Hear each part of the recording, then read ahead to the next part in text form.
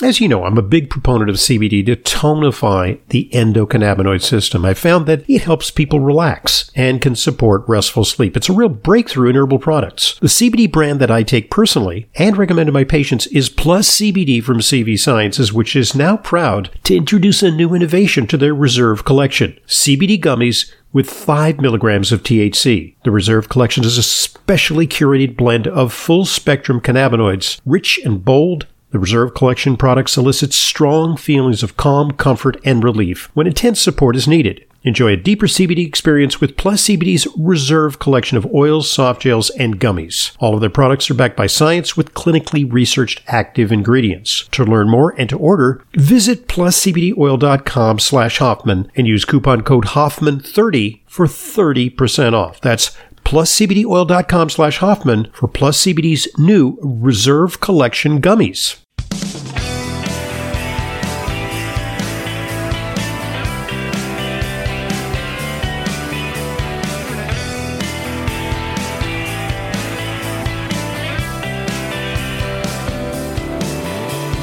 Welcome to today's Intelligent Medicine Podcast. I'm your host, Dr. Ronald Hoffman. Today's guest is going to talk to us about natural approaches to autoimmunity, which is a big subject. I recently read an article on autoimmunity, and it actually comprises 72 diseases, some of which you've heard about: multiple sclerosis, rheumatoid arthritis, ulcerative colitis, and a lot of other itises, but there's some diseases that are very obscure that I think I spent a couple of minutes on in medical school. There's a whole raft of these, and they're very prevalent.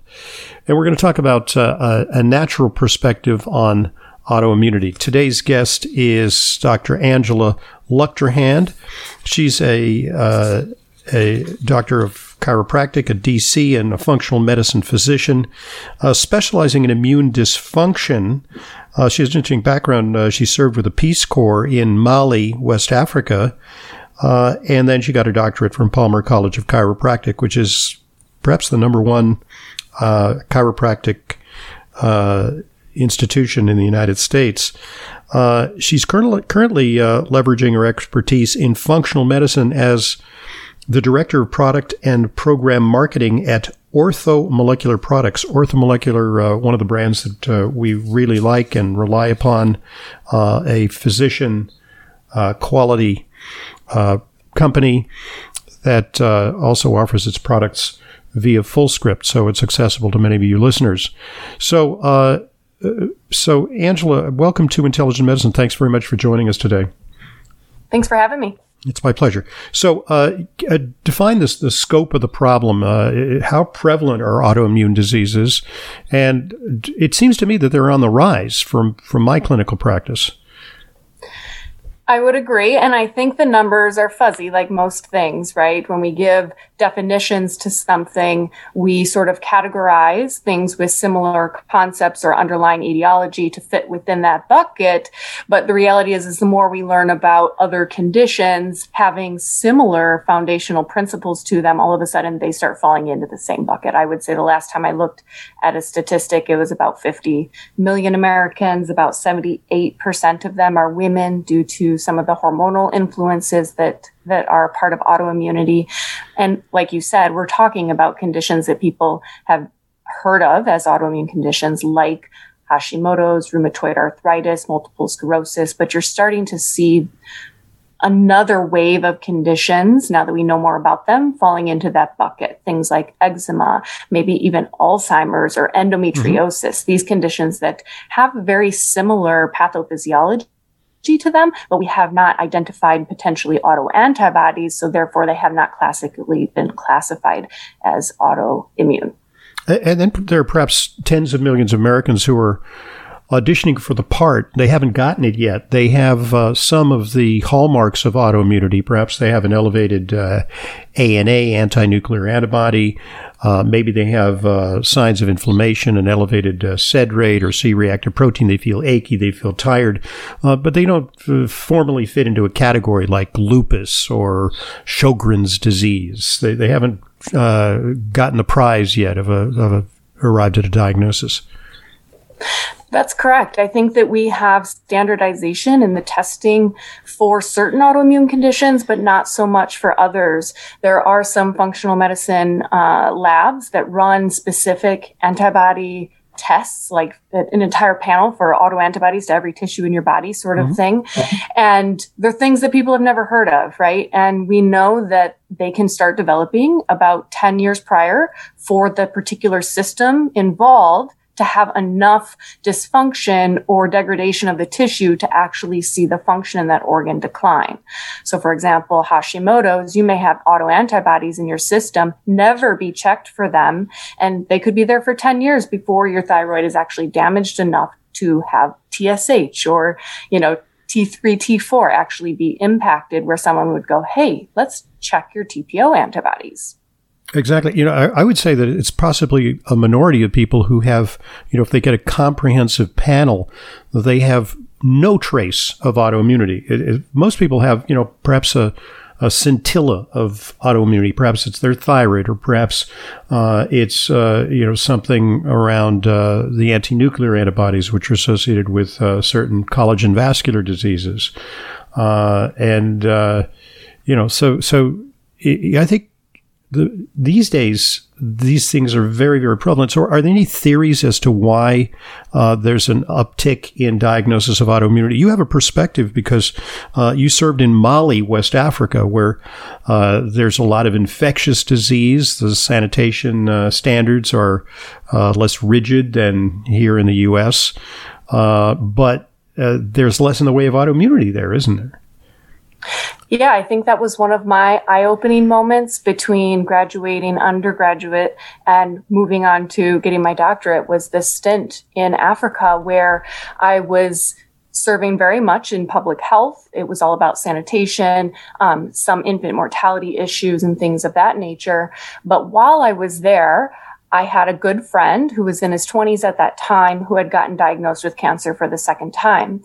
And upon arriving at that phone call, that moment in time where I was like, this is strange, because the country I just came from has the most abundant healthcare opportunities, the most advanced, options in terms of healthcare.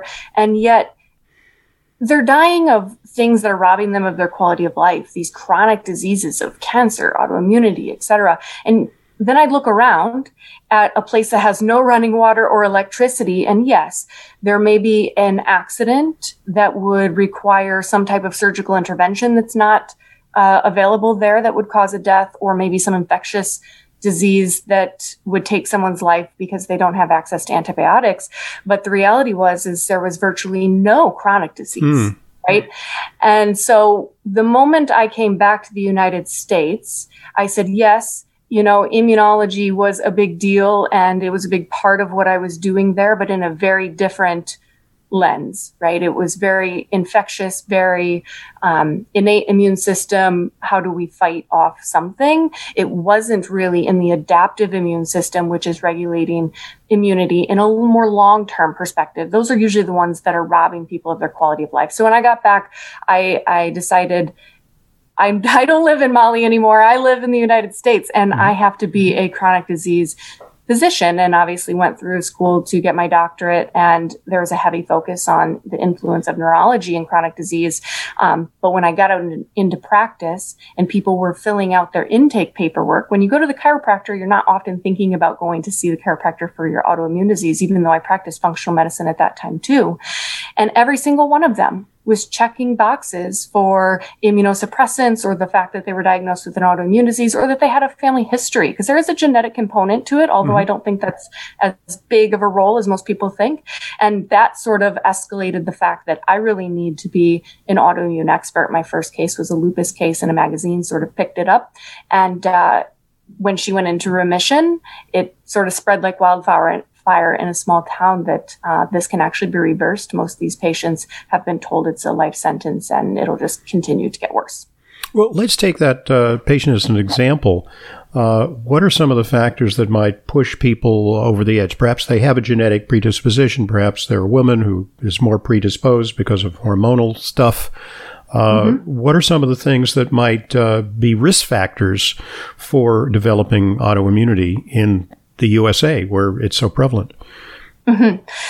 I would say chronic disease in general. I take a very systematic approach to, in general, there's either a sufficiency that you need to create or a toxicity that you need to remove. When we're looking at autoimmunity, I would say there's three main buckets, one of which is your genetic predisposition, which you can't do anything about, but usually you have some indication that it's there based on either your family history or maybe potentially you've done some type of genetic sequencing. You have a trigger. So this is where a lot of people fall into, I had an infection, and post-infection, I developed an autoimmune disease later. Post-pregnancy, which is a huge hormonal influx of or changes that can sometimes be the trigger for people. Sometimes it's a really stressful event. I would say that unless someone is in the middle of an active infection, usually even the trigger has passed, right?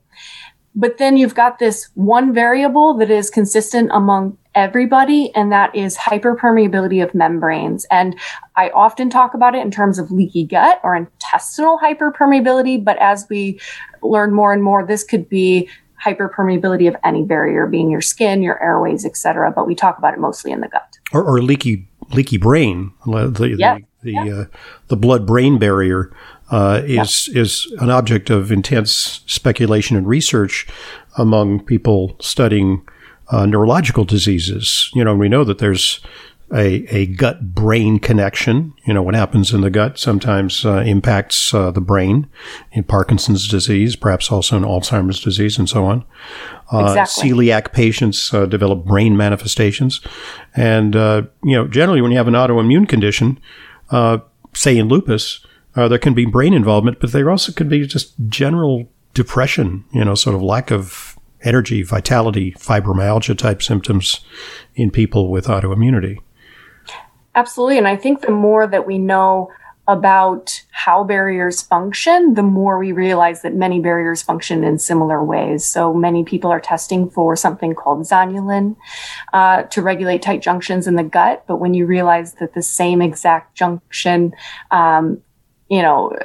anatomy works in the blood-brain barrier, you realize that influx of zonulin or the increase in zonulin can also cause leaky brain, which is where you get the whole leaky gut, leaky brain idea.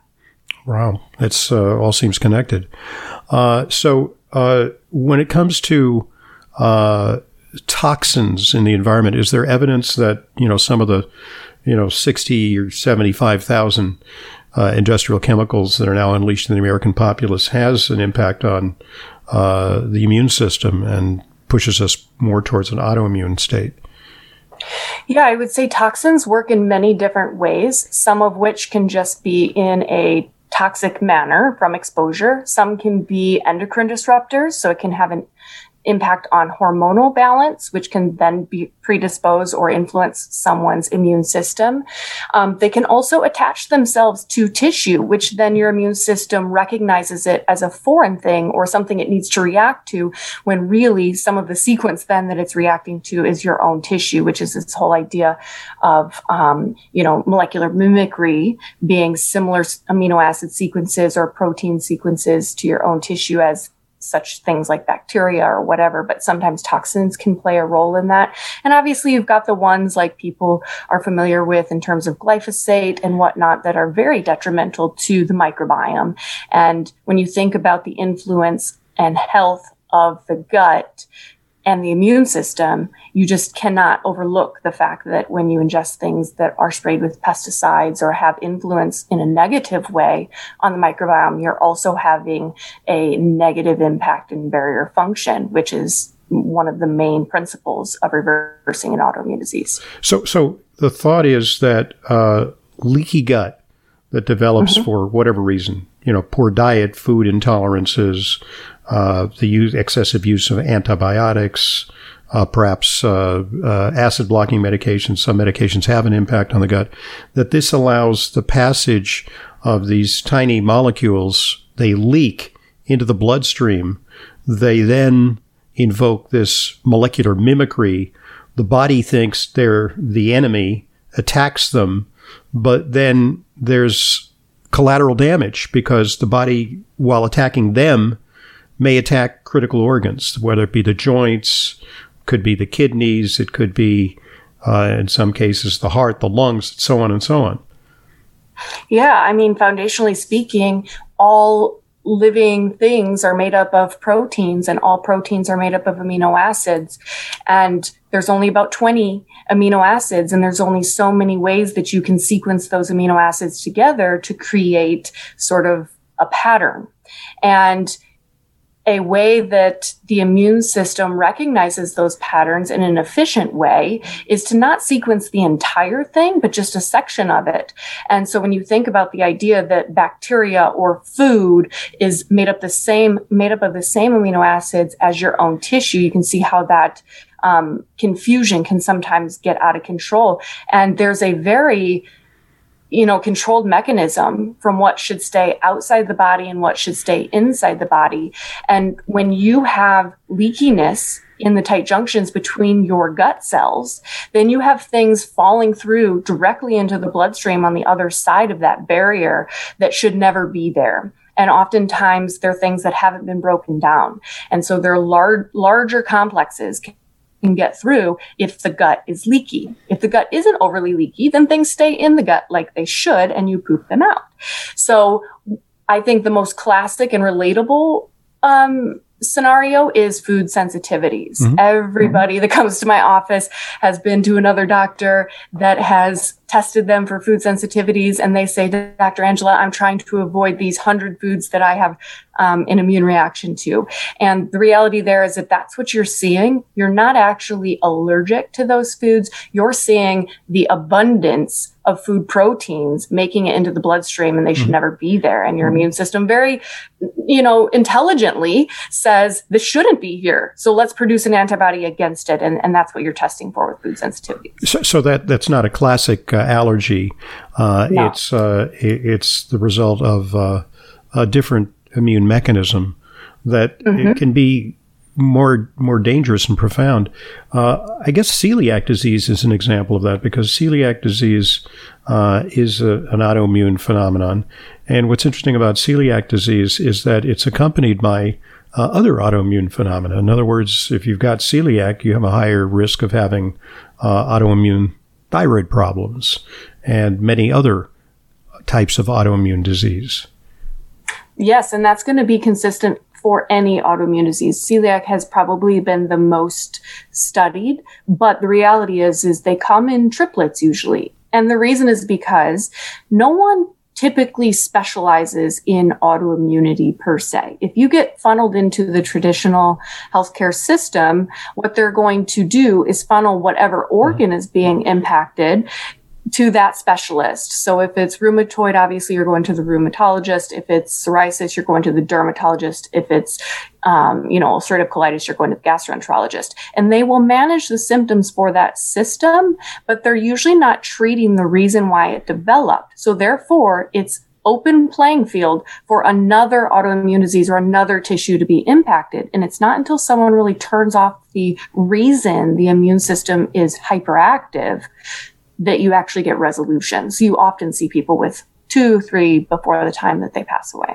I don't want to step on the third rail of this current pandemic, but the concern around vaccines is that they do stimulate the immune system, and they also introduce foreign proteins or foreign RNA and DNA, depending on the vaccine, which may have a molecular mimicry type effect. And rarely, fortunately, we do see some autoimmune reactions to vaccines. And, some people speculate that in some susceptible individuals, vaccination may be one of the triggers.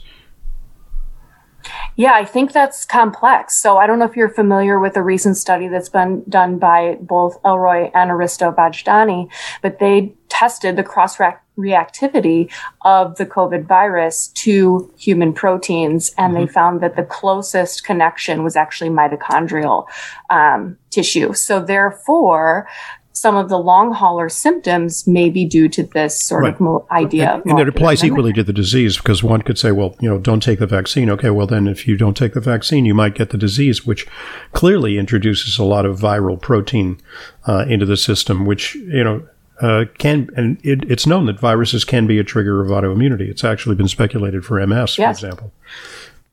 We're not there yet, but I do think that at some point we will have a very definitive list. We see patterns and we're starting to make connections. But like I said, there's certain amino acid sequences to specific infections, whether they be viral or bacterial, that are now being associated very heavily with a specific type of autoimmune disease later down the line. So in those types of scenarios, it's not as much what proteins got in through barrier function. It's more like, did your immune system have resolution?